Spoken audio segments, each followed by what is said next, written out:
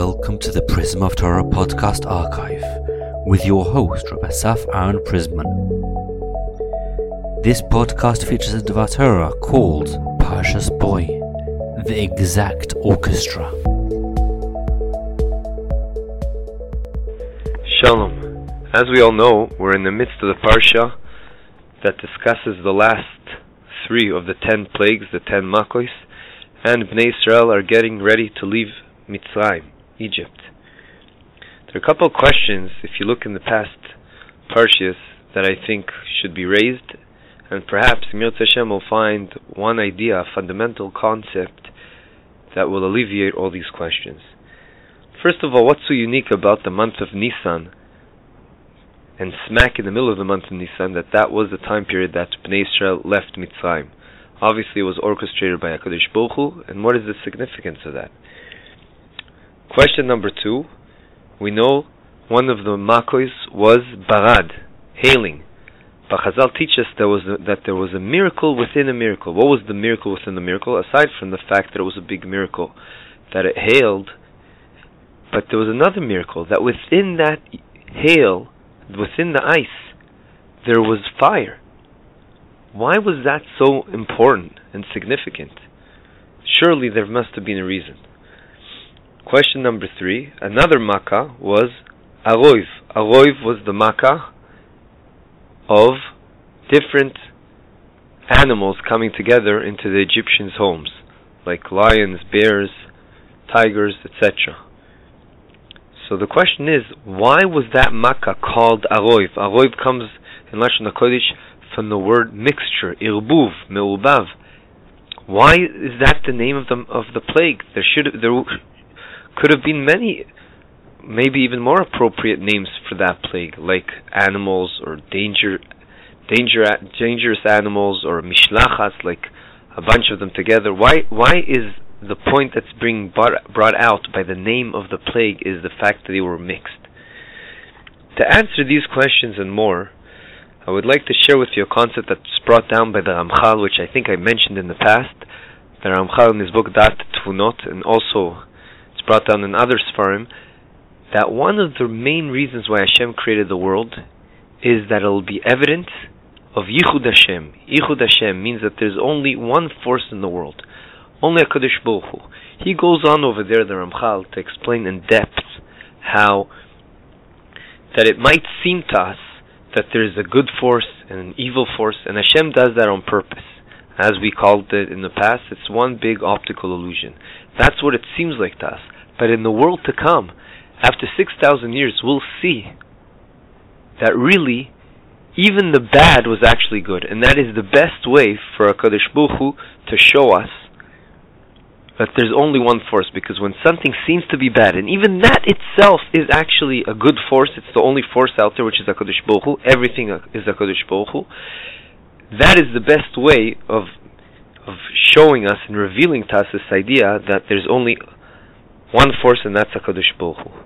Now, if we take this idea and we look carefully at what happened in Egypt and the 10 plagues, we'll see that this is exactly the idea HaKadosh Baruch Hu is portraying to us, which is exactly the opposite of what the Egyptians represented. They represented that nature is its own system, running on its own, which, by the way, also shows the perfection of HaKadosh Baruch Hu, because HaKadosh Baruch Hu was able to create things that they were so amazing that they looked like they were working in a standalone fashion. But really, HaKadosh Baruch Hu was always running the show, as we say every day.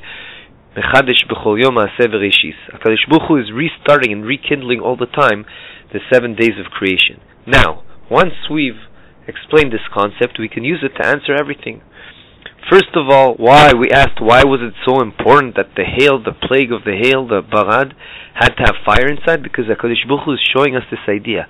The Egyptians might have represented that there's no keshel to HaKadosh Baruch Hu. No one's running the show. It's only the forces of nature. There's good force, evil nature. There's the force of water, of fire, and which seem to be opposing forces. And HaKadosh Baruch Hu is showing us, no, there isn't opposing forces. It might look to you like it's opposing forces, but it's only one force. It's only HaKadosh Baruch Hu, and that's why the fire and water made peace suddenly, because that's what Hashem decided. Same thing with the Aroiv. The Aroiv, we said, was different dangerous animals that would never go together. That's not nature for them to go together. But a one-time thing Hashem did in history, that on purpose to show us and to teach us, I'm running the show. It's all HaKadosh Baruch Hu, and there's no other forces, despite the fact that sometimes we feel there are. It's not true. It's all one big optical illusion. It's room for us to have freedom of choice, bchira chofshit, and that's what the world is based on. And that's why HaKadosh Baruch Hu is saying, yes, I want to call this plague Aroiv. It's a mixture. It seems like there's opposing forces over here. And that's why it was so important to be called that way. We can go on to our first question. We asked, why was it so important that Bnei Israel leave in the month of Nisan and Punkt in the middle of Nisan? And that's why we celebrate Pesach in the middle of Nisan. And the answer is because the Egyptians, as Chazal teach us, their mazal was mazal taleh. And that mazal, I think it's a lamb. And that taleh, his koyach, Chazal teach us, in Mazalot, is in Nisan. Aside from that, we also know that the strength of the mazal of each person's mazal is smack in the middle of the month. And Dafka then HaKadosh Baruch Hu wanted to show us that despite the fact like it seems there's its own force based on the stars and mazalot, that everything should go the way of the Egyptians, because this is the mazal that's representing them. Still, punkt on that time, HaKadosh Baruch Hu planned to show everyone that there's only one force involved. And HaKadosh Baruch Hu took us out right at that time. We can add to this even more, that the whole idea is we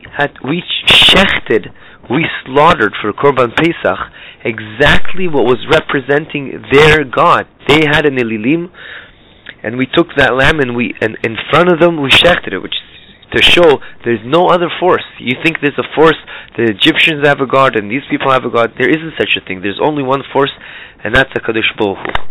This is also exactly why HaKadosh Baruch Hu orchestrated the whole show, that everything will be in Egypt, because at that time Egypt was a powerhouse in witchcraft, and it seems like they were connected to all the different powers out there, and HaKadosh Baruch Hu Dafka over there wanted to show everyone there's only one power. Only one power, and that's HaKadosh Baruch Hu. Perhaps we can use this concept also to end and explain why Moshe Rabbeinu was called Moshe. We know Moshe Rabbeinu had many names, but the name the Torah HaKadosh Baruch Hu used to present Moshe in the Torah is Moshe. Why? Who called him that name? The daughter of Paro. Why? Because it says Ki min hamayim meshisihu, which means for I drew him from the water. Why is that so intrinsic? Why did that, out of everything, why is that his name that the Torah is referencing him with? There are many answers to that question, but based on what we said, it seems very fitting. Why? There's two aspects of her, the daughter of Paro, out of everyone, taking him out of the Nile. First of all, she took him out of the Nile. The daughter of the person that tried to kill him because he was going to be the leader of Am Yisrael. Nature-wise, that makes no sense. How did that happen? Not only that, he grew up in the same palace as the person that tried to get rid of him and kill him, which is Paro. And that is all in the word Ki min hamayim meshisihu. That's in his name. And it screams out this idea that we're discussing, that HaKadosh Baruch Hu runs the show. And the daughter of Paro took him out to save him from the Nile. And another aspect that shows us the same concept is that where did she take him? She drew him out. From where? The Nile. The Nile was the god of the Egyptians as well. And you see this idea from the same place that seems to be an opposing force to Am Yisrael, the force for the Egyptians, their gods. From there came the person that Moshe Rabbeinu that saved Am Yisrael. I'd just like to end with a little story, mashal. It's a very famous mashal, but it's very fitting over here, that we look around and it seems like there's different forces, but it's totally an optical illusion. Where is an amazing mashal for this idea? A person comes, looks through a little hole in a certain room and sees this person dressed in white and is literally cutting up someone's stomach, and he's like, what is he doing? This is a horrible thing. It's such an act. It seems like such an act of cruelty, a force of bad, evil. But then when they let him in the room, he sees that he actually was a surgeon that saved this person's life, and his act, although from one perspective seems to be bad, it's really all good, and is coming to do only good for the patient and save him. Yeh Ratzon that this will be our outlook on life, and we'll realize and come to this realization and act accordingly, that En Oid Milvadoi, it's all HaKadosh Baruch Hu, and everything is for our best, and hence we should never get upset, and always be content and thank HaKadosh Baruch Hu for giving us the chance to get close to Him and coming to this realization of Yichud Hashem, that there's only Hashem, ve'en Oid Milvadoi. Good Shabbos. This is the Prism of Torah podcast. Rabbi Asaf Aaron Prisman. Please share with your friends and family. prismoftorah.com is where you can find the full archive of Divrei Torah. You can contact us through the website. Once again, prismoftorah.com. This podcast was produced for free by Eli Podcast Production. L'Nishmas, Le'Bas Yona, Yaakov Alexander Ben Mordechai Toiv, Yitzchak Isaac Ben Moshe.